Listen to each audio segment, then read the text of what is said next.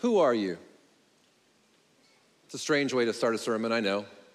For some of you this morning, you may be asking me that exact same question. That's not Pastor Jim. I know. My name is Jim Carmack. I'm Community Development Director here at Hillcrest, and I'm honored to be here this morning. But let me ask you the question again, who are you? For most of us, the first response or reaction would be to say your name, like I just did. You would introduce yourself, and we can learn a lot in someone's name. You may be able to pick out facts about their heritage or identity based on the name itself. Do you go by a formal first name, the name you were given at birth? Do you use your middle name or initials? Do you go by a nickname? And how'd you get that nickname? There are lots of ways we can describe ourselves at an initial meeting. And it even goes beyond that the more we get to know each other. You may talk about your profession or your title, what your job duties are. You may go further down the road to talk about your marital status, or if you have kids or a large family or a small family, or again, where you're from when you were born compared to now, or lots of different things and lots of ways that we can establish our identity. But how do you know what to say? How do you decide what you want to tell someone else? How do you decide what to leave out? And that can be a challenge. Where do we find our identity? We have the facade, we have the way that we want the world to see us. We practice in our photos and what we post. We make sure that we're presenting the best version of ourselves to others, but what's really at the heart of you?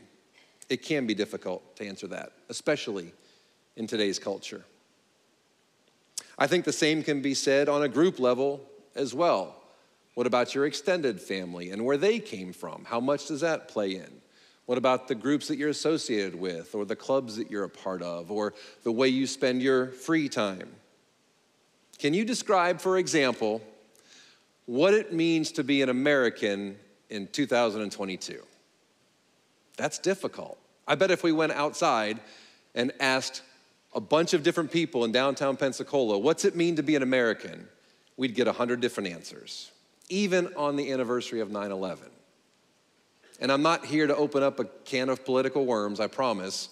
My point is that it's different to a lot of people. It's hard to find the root of that identity and what we are.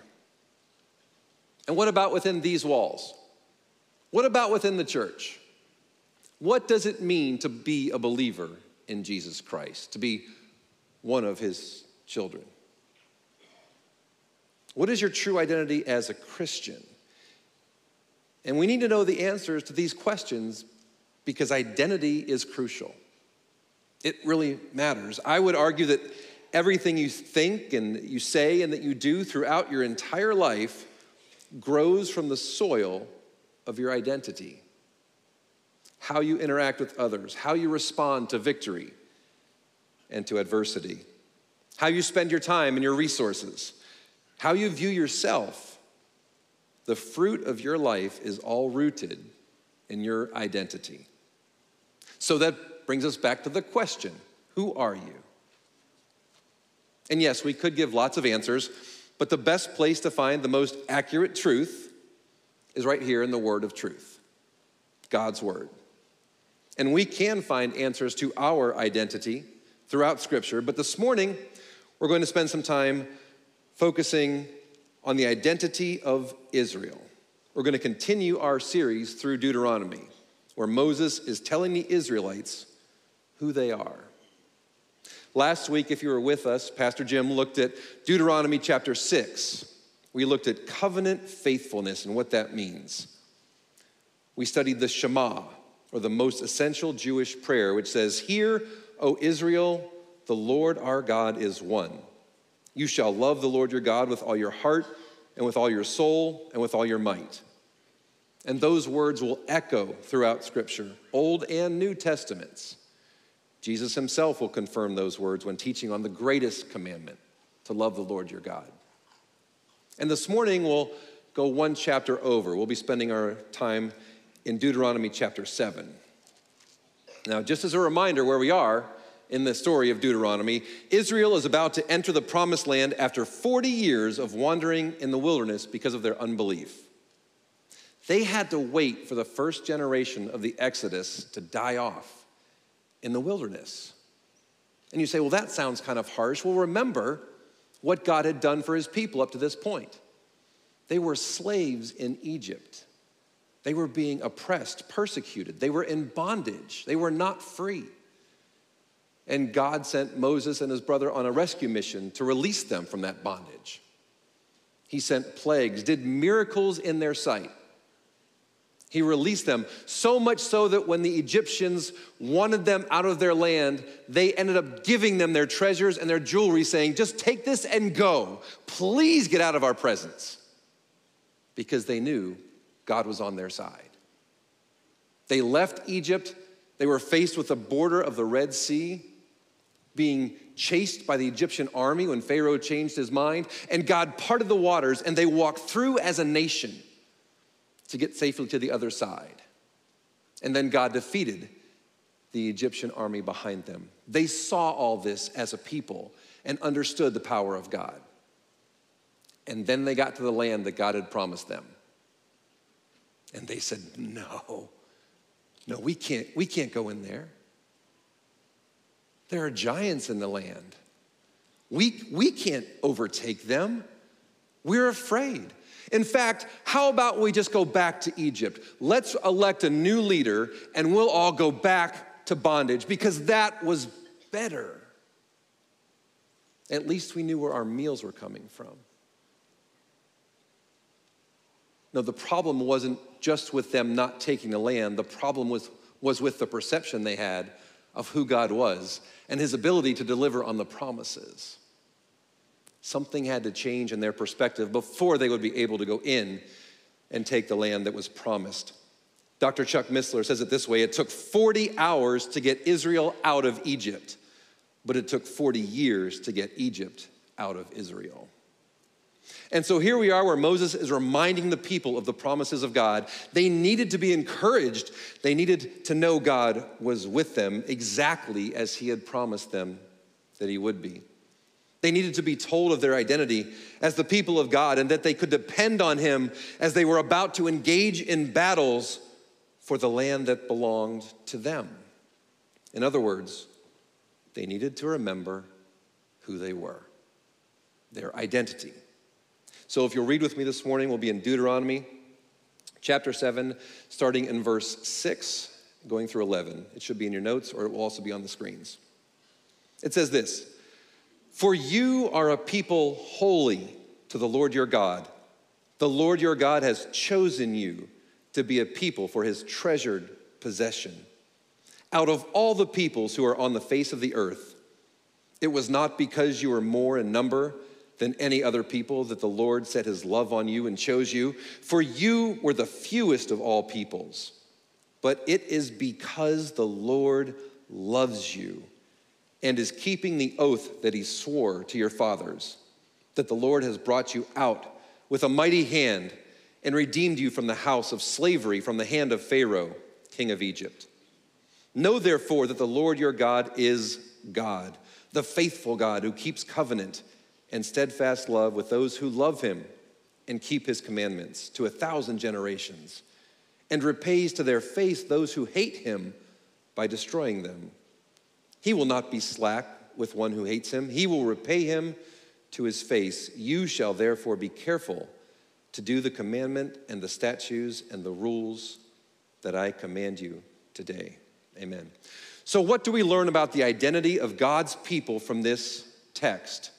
Well, it's pretty clear early on. This is how God classifies them in verse 6. He says, you are a people holy to the Lord. He has chosen you to be his treasured possession. Let's break that down just a little bit. Holy people. What does that mean? Well, we typically use the word holy when we talk about God. We talk about God being perfect and being sacred, being set apart, being different than we are. And there's part of that here, but the use of the word holy here is kind of the idea about being a saint or being one who is designated for something, the set apart version of the word holy. God calls them to a holy purpose for his singular use. And then he explains that they are treasured because they're so valuable to him. And they are his possession because they belong to him. That's how important the nation of Israel is to the Lord. But why? Verse 7, it's not because you're more in number that the Lord set his love on you and chose you. The Bible says that they were the fewest of all people. So then why? There must be some reason, there must be something that they bring, that they present for the Lord to have chosen them, right? Look at verse 8. It's because the Lord loves you and is keeping the oath he swore to your fathers. Notice, no specific reason is given for the love. God doesn't say, I love you because, I chose you because you did these things. Because the Lord loves you. He chose them. He saved them. He blessed them. He led them just because he loves them. And he is keeping the oath that he swore to your fathers. Years ago, God made a very specific promise to a guy named Abram. Here in verse 8, it's called an oath, but a little later on, it's referred to as a covenant. See, it's a legal arrangement, and it's extremely important as to what's going on here. Quick history. Back in Genesis 15, God is explaining to Abram, who will soon be known as Abraham, all that he will do. It starts with the promise of a son, his very own son, and not the son that Abram and his wife Sarai would try to help God with, not the son that they would try to create through her servant, Hagar, but the son that would belong to a husband and a wife who were old, advanced in years, and were not able to have kids. That son would come, and it would be Abram's heir, the heir of the promise. And then God shows Abram all the stars in the night sky, and not just a few that we see around here, but the millions and billions and trillions and gazillions of stars that you could see on a clear night. And God says, see the stars, count them if you can, because your descendants will outnumber all of them. The Bible says that Abram believed the Lord, and he counted it to him as righteousness. But God goes further here than just to tell him the promises. He tells Abram to prepare a sacrifice. Go get animals and bring them to me. Remember, this was before the sacrificial system had been implemented. So God here takes a sacrifice of animals, and Abram cuts them in half, and he separates the animals, which all sounds strange. But then a deep sleep falls on Abram, and God tells him, know for certain that your offspring will be servants in a foreign land, but that one day they will come out with great possessions and come back to this land that is now being promised to you. I'm paraphrasing that. Then God does something very interesting. God, appears to Abram as a smoking fire pot and a flaming torch, and he passes between the animals as he confirms the terms of the covenant with Abram. Now, we don't have time to go into all the symbolism of what's being done here, but the important thing to notice is who is contributing to the covenant. Who must provide what's being agreed upon? See, if you and I wanted to engage in a transaction, if I wanted to sell a house, or you wanted to buy a car, or we want to do some kind of business deal, we would get together, we would sit down probably with an attorney or have some form of legal document. We would go through it and we would clarify all the terms that were listed.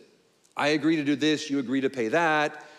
Here's what happens if we break the terms of this. We both sign it, usually in the form of in front of a witness, maybe with a notary or an apostille, some way to prove that this is our intention, this is what we mean to do, and we agree to it together. And in biblical times, when two people wanted to make a legal arrangement like that, what we would call a contract, they would meet together and they would sever an animal and split the halves. Then they would walk together through the animal, reciting the terms of the covenant. either together through or in a figure 8 around the pieces.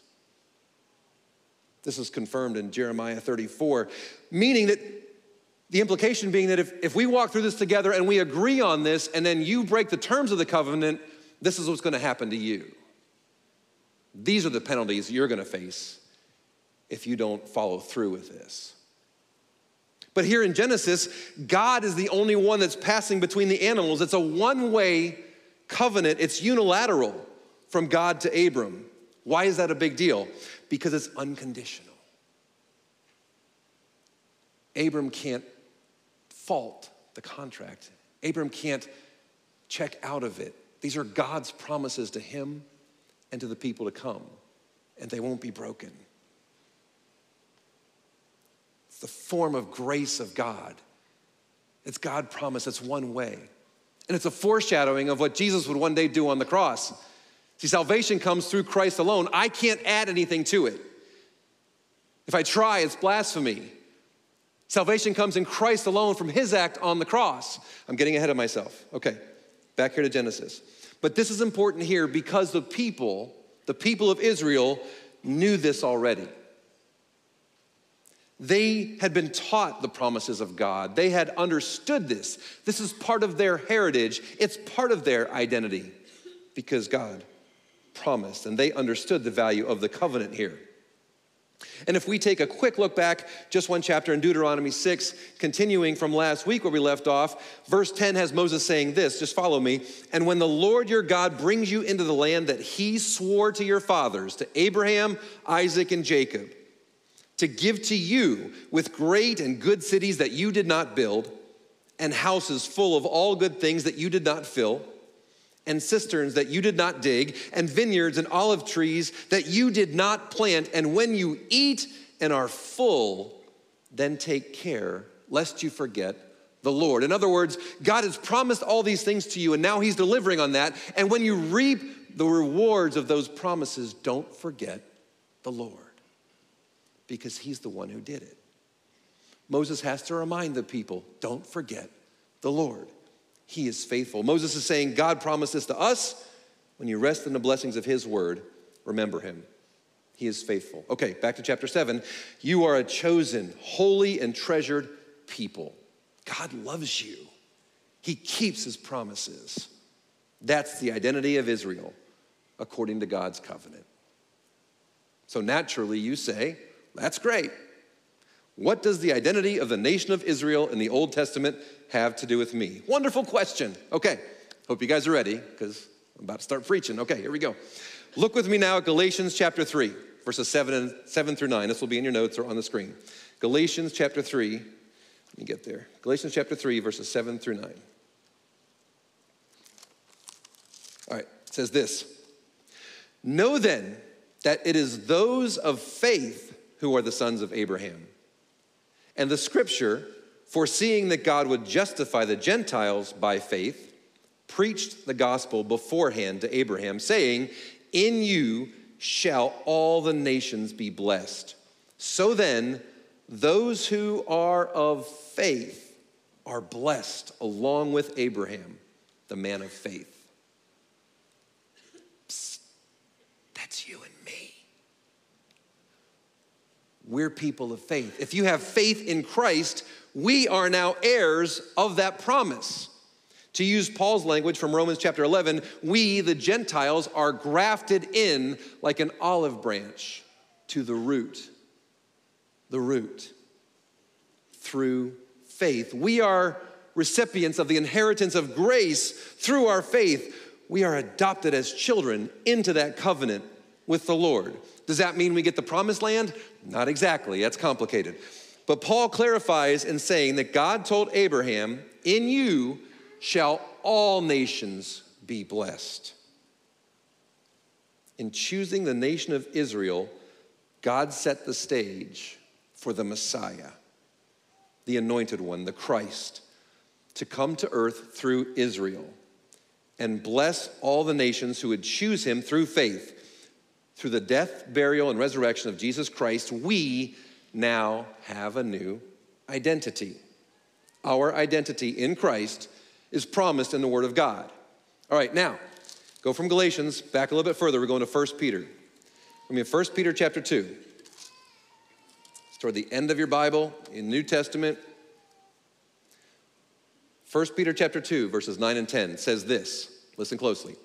But you are a chosen race, a royal priesthood, a holy nation, a people for his own possession, that you may proclaim the excellencies of him who called you out of darkness into his marvelous light. Once you were not a people, but now you are God's people. Once you had not received mercy, but now you have received mercy. Does this sound at all familiar to you? Your ears should be tingling. It's almost identical to the words of Moses in Deuteronomy chapter 7. Peter, in this letter, is writing to the Jews of the dispersion. Yes, they are Jews. They are the people of Israel, but they are Jews who believe that Jesus is the Messiah that was promised. And therefore, by faith, we also believe Jesus is the Messiah. So we can take these promises, this identity, as our own. Remember, Jesus taught that he came not to abolish the law, but to fulfill it. And he established the new covenant in his blood, but it didn't undo, it completed the law. Our identity is now and forever in Christ and his promises as the Messiah. So let's establish for a few minutes what that means to us today. Number one, you are a chosen race. The people of God, us, are a chosen race. Deuteronomy 7, Old Testament, says it this way. The Lord your God has chosen you out of all the peoples on the face of the earth to be his people. The Lord did not set his affection on you and choose you because you are more numerous than other peoples, for you were the fewest of all peoples, but it was because the Lord loved you. Then we compare that to 1 Peter chapter 2, New Testament, but you are a chosen race. See, it's the choosing there that really gets me, that really touches my heart. It's the choosing. To be chosen by someone, to be selected. I won't bore you with illustrations of being picked on the playground, but to be chosen means something. It means you're worth it. And it's the choice element that lets you know that love is genuine. Think of a marriage relationship or a family relationship. That love is a choice. And sometimes we can get hung up on that. People are bothered by the free will element of God and why God would make things this way when he would choose to create a world with free will. Why would God create a world where evil exists? Why would God create a world where bad things happen? Why would God create a world where some would have the opportunity even to reject him and be cast out of his presence? Why? Well, it's not a simple answer. I realize it's a complicated discussion, but the foundation here is it's free will. It's free will, that's why. Because love forced is not really love. It has to be given freely. True love is a choice. And that's what makes it special, the choosing. Ephesians tells us that God chose us in him before the foundation of the world. Does that sink in? Do you get that? God chose you before the foundation of the world. Now, I can't adequately wrap my head around everything that means. That's an outside time domain discussion, and I get that it's difficult, but God chose you and loves you. You're chosen. I am chosen. But number two, you are also a holy nation. You're a holy nation. Back in Deuteronomy, for you are a people holy to the Lord your God. 1 Peter 2, but you are a holy nation. Again, it's not the idea of being perfect like God, of being sacred, but it's being set apart. It's being different. It's being uniquely designated by God for a specific purpose. We have a mission.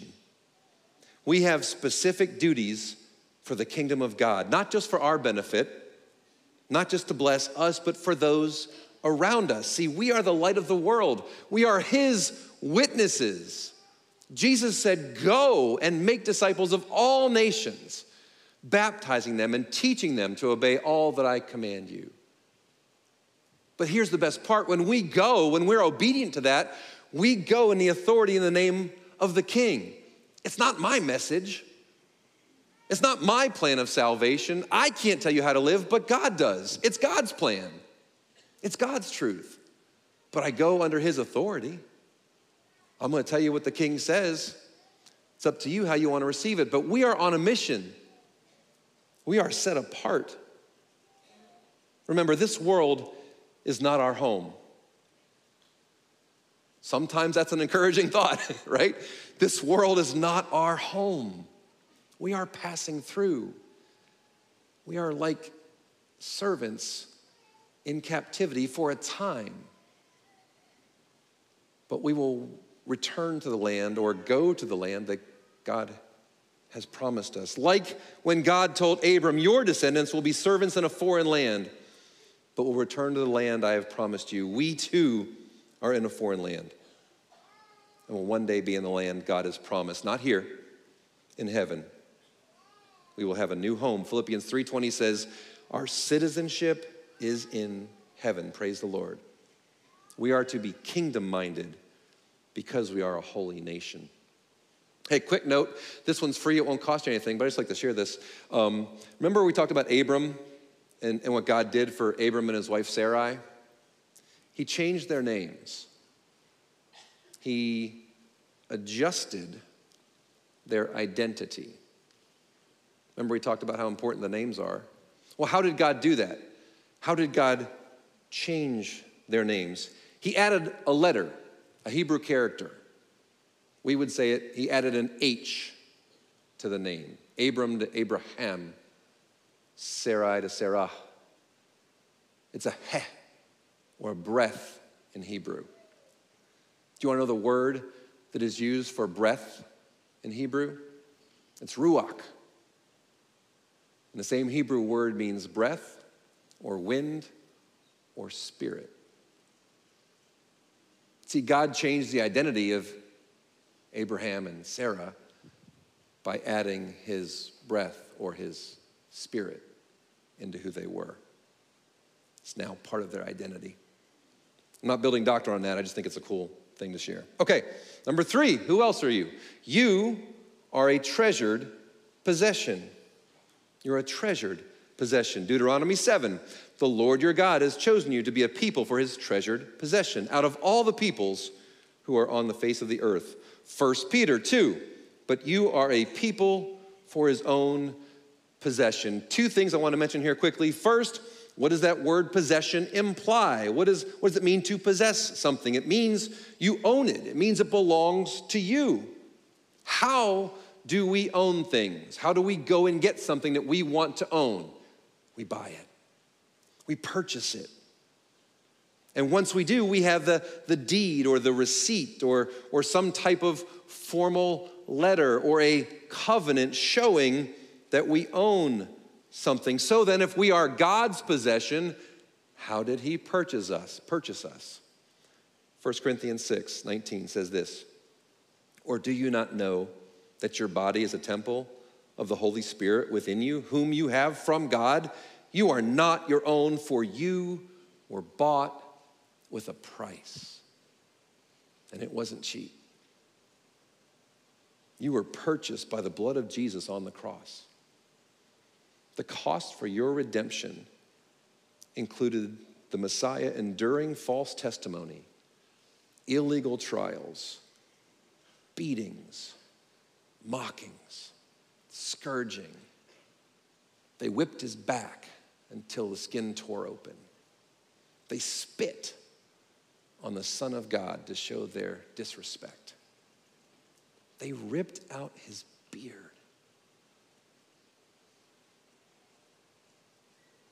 They watched him bleed as they drove nails into his hands and feet. And they stood around and laughed when he cried out, "It's finished." And he stopped breathing. No, it wasn't easy. It cost a lot. It cost a lot to purchase you. That's why if you are a follower of Christ, you are not your own. You belong to him. You were purchased. Therefore, glorify God with your body as an act of worship to him, the one who paid for you. The second thing I want to point out is not just that you are God's possession. We can have lots of possessions, but some mean more than others. Scripture says you are God's treasured possession. You are valuable to the Lord. You are not just another thing to keep track of or to discard or throw out the window when you're done with it. You are valuable and you are wanted. You are special. So what do we do with things that are valuable? We guard them. We protect them. We make sure that those things, that those people who are valuable to us are secure, are safe. And there is no more secure place to be than in the palm of Jesus. John 10, Jesus says, no one can snatch them out of my hand. We are secure in that grip. Pastor Jim describes it this way: you're in the palm of the hand of Jesus, closed tightly, and no one can snatch you out. But even more, the hand of God then covers the hand of Jesus. You are doubly secure in your identity through Christ. You cannot lose that. Number 4, you are a royal priesthood. 1 Peter chapter 2. You yourselves are being built up to be a holy priesthood, to offer spiritual sacrifices acceptable to God through Jesus Christ. 1 Peter 2, but you are a royal priesthood. If you're paying close attention, you're saying, wait a minute, you didn't give us a Deuteronomy verse. You're right. There is no comparable verse in the passage in Deuteronomy. Why? Why didn't Moses call the people of Israel a holy priesthood? Why? Because they had a priesthood. The people of Israel had priests. The priests were the ones who had to intercede for the people. They were responsible for offering sacrifices, for spilling the blood of animals to cover the sins of the people. They were the ones who were allowed to enter the presence of God in the temple after extremely specific rituals to cleanse them of their own sins. They were the one who could come as a mediator between God and man, although imperfectly, because they were human. So what changed? What changed? Jesus. Jesus. Yes, he is King of Kings and Lord of Lords, but the scripture also teaches that Jesus is our great high priest. He's a king and priest after the order of Melchizedek, both in the same. He's king and priest. Israel had two separate entities do that. Jesus is one. His sacrifice was taken to God and accepted. Jesus is the one who makes intercession for us. The veil was torn when it was finished. And when it was finished, Jesus sat down at the right hand of the Father. See, in the temple in the Old Testament, there were no seats. The priest was never allowed to sit down because his work was never finished. He had to make constant intercession for the sins of the people over and over. And as he was giving the sacrifice, the people were sinning again. But when Jesus shed his blood as the perfect sacrifice, he finished and he sat down, his work complete once and for all. And we are the recipients of that mediator. Jesus is seated. 1 Timothy 2, verse 5 says, for there is one God and there is one mediator between God and men, the man, Jesus Christ. Jesus is our high priest, and through our faith in him, we are now part of that priesthood. We are a royal priesthood through him. We call it the priesthood of the believer. It's part of our responsibility as believers. It's what we're called to do. Not to give sacrifices the way the Old Testament called for, Not to hear the sins of people, but to be the priesthood of Christ, to follow in his example. How? How do we do that? Romans 12:1 says, I appeal to you, therefore, brothers, by the mercies of God, present your bodies as a living sacrifice, holy and acceptable to God, which is your spiritual worship. We don't go and build the altar and put ourselves on it physically. We spiritually come to the Lord and say, Lord, I am yours. I give myself to you today and always. Forgive me of my sins. Wash me clean through the blood of Jesus that was paid for me, and now use me as a sacrifice. I lay down my wants and desires, and I choose to follow you. I give you myself this day and every day to be a sacrifice to the Lord. Not my will, Lord, but yours be done. We do all that with the knowledge of our identity in him. That's what defines us. So now that you know all that, let me ask you again, who are you? Who are you? I'll tell you. 1 Peter 2, verse 9. But you are a chosen race. You are a royal priesthood. You are a holy nation. And you are a people for his own possession, that you may proclaim the excellencies of him who called you out of darkness into his marvelous light. Once you were not a people, but now you are God's people. Once you had not received mercy, but now you have received mercy. Now that you know who you are, now that you understand, now that you have a glimpse of who you are, what are you going to do with it? Verse 11, same scripture. Beloved, I urge you as sojourners and exiles to abstain from the passions of the flesh, which wage war against your soul. Verse 12, keep your conduct among the Gentiles honorable, so that when they speak against you as evildoers, they may see your good deeds and glorify God on the day of visitation. We are chosen, royal, holy, and treasured. Are you walking that way? Because when you do, it glorifies God, so that others may see that and want to know what's different. Why do you act the way you do? To glorify God and bring others to him. I know it's a balance.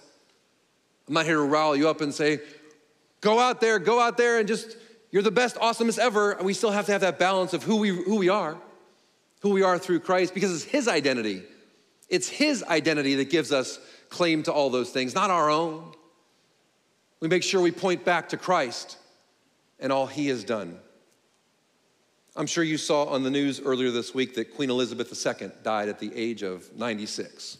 Now, I am not an expert on her life. I haven't read her biography, and I haven't watched the TV series, so I don't know a lot about her, but I know what I've seen, especially the last few days. But let me ask you this. Do you think she carried herself differently because she was queen? Now, yes, I know she had to learn. She had to grow up into it. She became queen when she was very young. I'm sure she made mistakes.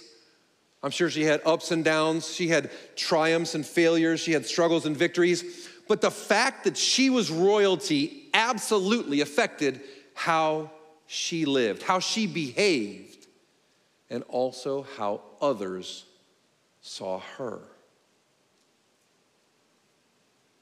You say, sure, well, she had a palace and the crown. That's okay. But if we have respect and reverence for her, for the queen, a human queen in a human kingdom, why would we think any less of our responsibilities as royalty in the kingdom of God? Why would we not walk differently? We are kings and queens, priests, royalty in the kingdom of God. It says so. Do you know what that covenant with God gives you access to? You should. Do you know what being a co-heir with Christ actually means? You should. It's in here. It's in Scripture. God has given us the promises. It's up to us to know what they mean, and I encourage you all to find out. But I want to close with this reminder. You are all those things. You are chosen. You are royal. You are holy, and you are treasured. Why? Because God loves you. That's where you start. Deuteronomy 7:9. Know therefore the Lord your God is God, the faithful God who keeps covenant and steadfast love to those who love him and keep his commandments to 1,000 generations. For God so loved the world, God so loved you, that he made a way. He gave his son, his only son, the son of the promise, as a sacrifice, so whoever believes in him would have eternal life. Believe in him because he loves you, because he died for you. And then walk in a way worthy of the calling of your identity as treasured, holy, chosen people of God.